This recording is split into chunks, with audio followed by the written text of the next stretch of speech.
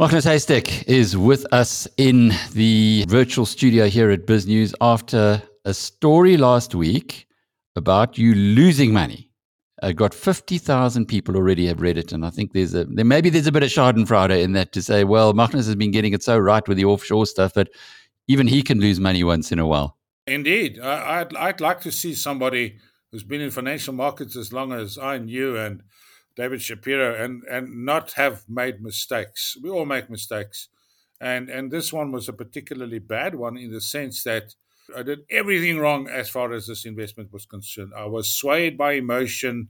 I was swayed by the bull market that was punted by everyone. I'm talking about the big property bull market. The newspapers, the media, the radios, the seminars were all about building a property empire. I fell for it and I was persuaded by a family member, we're going to make so much money. We buy property, we build a house and sell it or rent it. And of course, it was right at the top. And thousands of other South Africans are still paying the price for that. And I see it daily. People say, I can't sell my property. And it's quite true. It took me 13 years to sell that property. Even though I'd put it on the market about 8 years ago, there was just no buyers. And the thing is with property, especially a stand that does not produce an income, you are liable for the rates and taxes, the levies, and it can affect your credit record. And it's just a lesson to the younger investors. Whenever there's a little upturn in the property market, you have these people who go around saying, well, property is the way to make money and build an empire. And I'm saying, forget about it. It's not, especially not in South Africa and with the macroeconomic environment that we have here. But it is a lesson to people. Don't be swayed by emotions and don't be swayed by pressure groups and fear of missing out. All the rules I broke and I paid the price. Well, I love the fact that you trumpet your failures, but you have also done incredibly well out of property. Where did you not make those mistakes? In the strangely enough, Alec, you have to go back in time. After the Soweto riots, we're going back 45 years ago. From 1977 to 1980, we had a commodity boom as well, and the economy was growing at 6%. And in that period, it was easy to make money. And then just after the 94 elections, the property market was incredibly strong up to about 2008. The rules have changed over time. And a lot of people did make a great deal of money, myself including, buying in places like Dainfern when I was told, it's so far in the veld. So yes, we made some nice, good money. But then 2008, the rules changed as far as property. Property does very well when A, the economy is growing very, very rapidly. 2, when money is freely available and the banks are eager to grow their mortgage books, which they were doing 2002 to 2008. And thirdly, money was cheap. That is when the property market does extremely well. That's why the United States, United Kingdom, Australia, New Zealand are having enormous boom markets.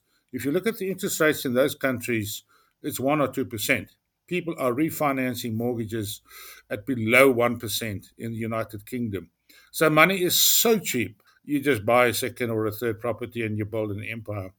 South Africa's interest rates have been way too high to try and do that trick. With bond rates between 8 and 10%, you just don't stand a chance as far as interest rates are concerned. So things changed in 2008, and if circumstances were to change to that kind of a situation, then presumably you'd look at property again. But for the moment, is there any property development in South Africa that you would be maybe attracted to looking at as an outlier? There are certain areas, but you're not going to make a mountain of money. It's not an easy way to make money. Yes, the Western Cape, Franschhoek, Paarl, Waldervee, maybe George Wilderness area.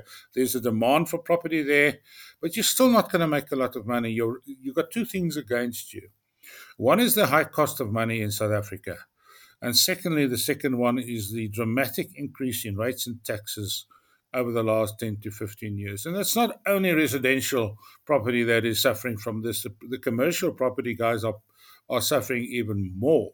They are saying it's just physically impossible to make the kind of returns that they used to with interest rates at these levels, and more importantly, administered prices, as they call it, just rocketing through the roof. So administered prices, which is in effect an additional tax on property owners, is just killing all the growth, and we're all paying the price. And it's unreported.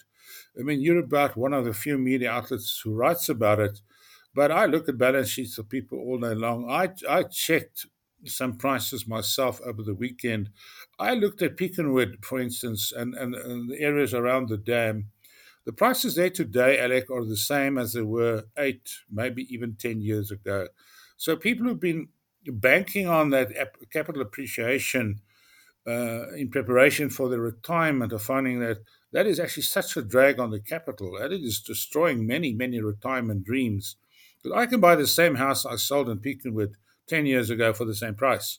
So someone who bought it from me has had no capital appreciation in 10 years. And, that you can multiply all around the country.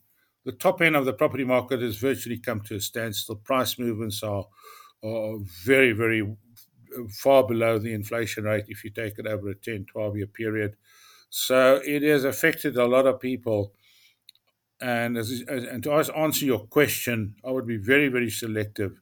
You're looking for a well-run province, first of all, and secondly, you're looking for a well-run municipality, and that kind of limits you to places like Paarl, Stellenbosch, Franschhoek, and maybe George Wilderness and Mossel Bay, and that's where you'll find where the guys there's still an active property market. But many, many small towns, medium towns in the country, you come from the KwaZulu-Natal countryside, Alec. I mean, those towns just don't have a conventional property market anymore. And if they do, at prices that you could hardly believe are if you stood back 10 or 15 years ago. Well, it's so interesting you mentioned that because I have good friends in Hilton and Howick, which of course is now the DA-run the only DA-run municipality in KZN, with young Chris Pappas, who's taken over there. And suddenly the prices have gone very, very strong in that area. But what about in the north coast of KZN? We had some BT, which did pretty well. And now there's a big development there at Blythesdale, which I guess is it's been around for a long time, but it seems to be getting new life now. Are there pockets like that? Zimbabwe, where there's lots of property on the market in Zimbabwe. Are there pockets that are worth looking at if you're a long-term investor? Yeah, look, Zimbabwe is fantastic. Blythedale I've been on the sites.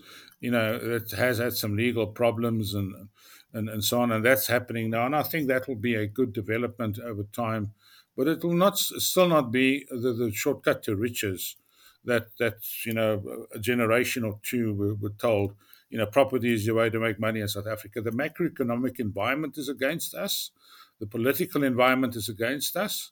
But yeah, northern KwaZulu-Natal, Mhlanga up to Belito, there are some wonderful developments. But it is still, it's not a shortcut to riches that it used to be. And it's definitely not if we compare ourselves with other peer countries, like I mentioned earlier. They are having tremendous property booms. And there are political factors that mitigate against that, in my experience also.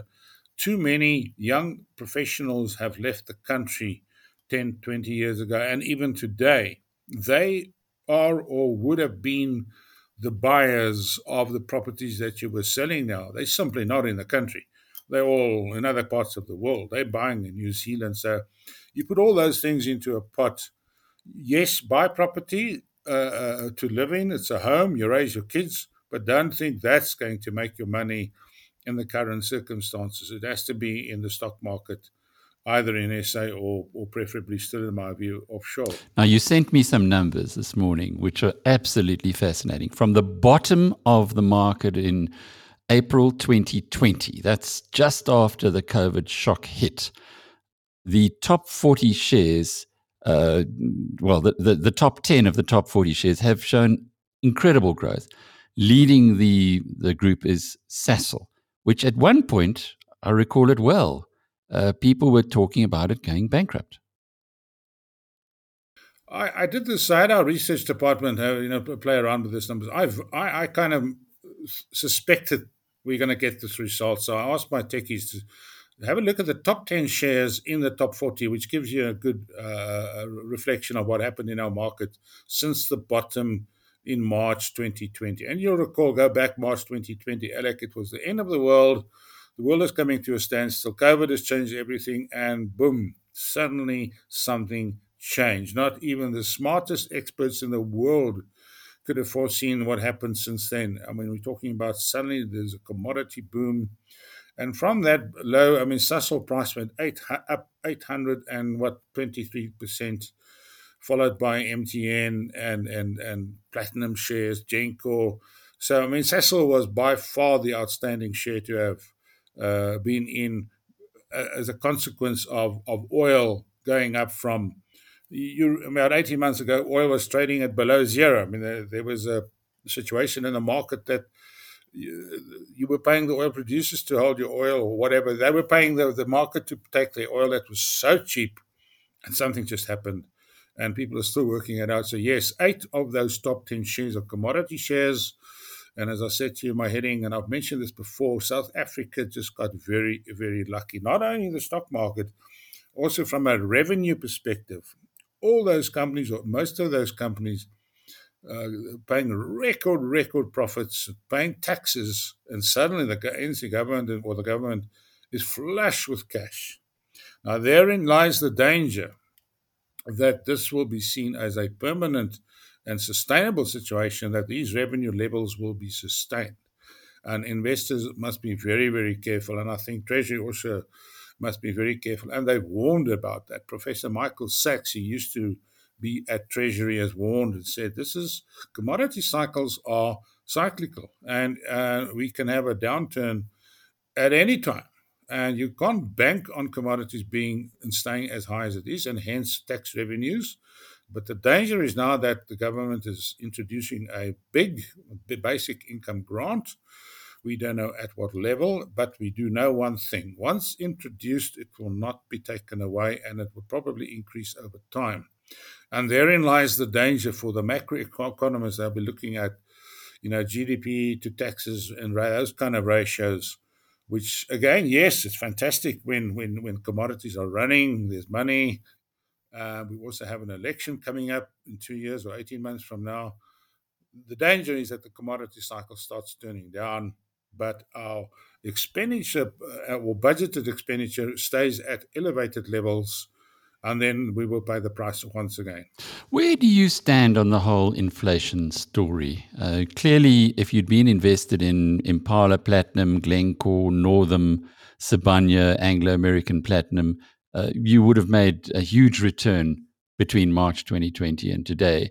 But those stocks generally, or commodity stocks generally, do well in an inflationary environment because they can pass on those prices. And there is definitely a view that inflation is back and it's going to stay. Have you looked at that in any detail? I look at it every day and I ask myself, what the heck is happening? You have a situation where South African inflation rate is lower than the United States. It hasn't happened in 42 years. And what impact will it have on the rand dollar exchange rate? What impact will it have on the offshore onshore debate? And secondly, what is the United States government or the Treasury going to do about this? Now, that is the biggest issue in the markets right now. How durable is or will U.S. inflation likely turn out to be? And what response will you expect from the United States Federal Reserve? They still seem to stick to the storyline that it's only for a short while, transitory. The rest of the market is not buying that story, and they say that the market will be affected by increased interest rates in the United States, maybe 5 times, 7 times, who knows? We don't know. But the market is taking fright as to what higher interest rates can do to not only financial markets, but also currency markets. As I said in an earlier podcast, the easy money has been made. It has been very, very easy to make a lot of money in global markets, especially in the United States. It's been a wonderful ride. for 12, 13 years. Now the situation has changed. Now one has to look at your assumptions and be able to change your mindset if the facts change. And sometimes people just can't change their facts or their mindset. But we are in uncharted water in many respects, Alec, and mistakes are going to be made. Is it time for gold? I had a long discussion with an investor this morning. He just wanted to buy gold, gold, gold. Gold has done nothing for 2 years, 3 years, but it might be the time for gold and gold shares. But I think you need a very diversified portfolio. You need Japan in there. You need a bit of China. You need commodity stocks in there, and maybe and for so far, the Pitfalion's investment style, the investment of value, is doing very well. Is this durable? Those are the kind of questions that we faced with on a daily basis. But since the crack in the market, 2nd of January, the value style has outperformed the growth style, and that's something that we need to look at. But that's a month, I suppose. Well, that's it might be early days. It might be a short-term blip. That's why, it's not that easy anymore to make the kind of money that we did make for our investors. So we just all have to work a little bit harder and try to stick to the facts, not emotions, and put your emotions aside. So how do you position your clients' portfolios in this uncertain climate? You must understand, Alec, most of our clients have been with us for a long time, and they've benefited tremendously from this boom in the offshore markets. And I get emails on a daily basis saying, thank you. I see what you've done. You've externalized my assets. You priced my investments predominantly in dollars. And I've been saying this for many decades. I'm saying invest in dollars and pay in rands. That's been a very smart investment strategy. You also have to bear in mind that a lot of clients also have pension fund money, which is priced predominantly in the local market. So they might be taking a bit of pain on the offshore market, but the local funds have suddenly come to their rescue. So the thing tends to balance out. Our long-term strategy has not changed. We are still telling people, depending on personal situation, how much of your money should you export, because it depends on your objectives.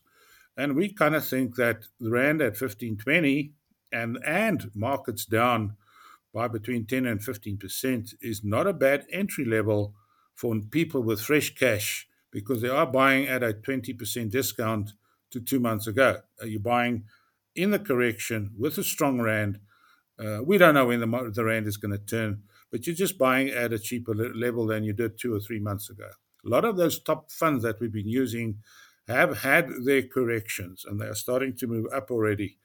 Because the fund managers themselves are not stupid. They are buying when the markets are down and when people are selling in panic. I mean, Bailey Gifford, Fund Smith, US, Franklin Templeton, all those funds are up in the last week or two. They also wide awake. So not a bad time to consider some offshore expansion, but it's all based on your risk profile.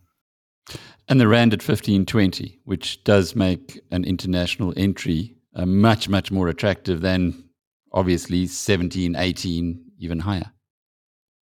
Yeah, look, at 17, we didn't take money offshore. In fact, we all talk about the 17 rand. I actually went and I checked. The rand was 17.25, I think, for one day.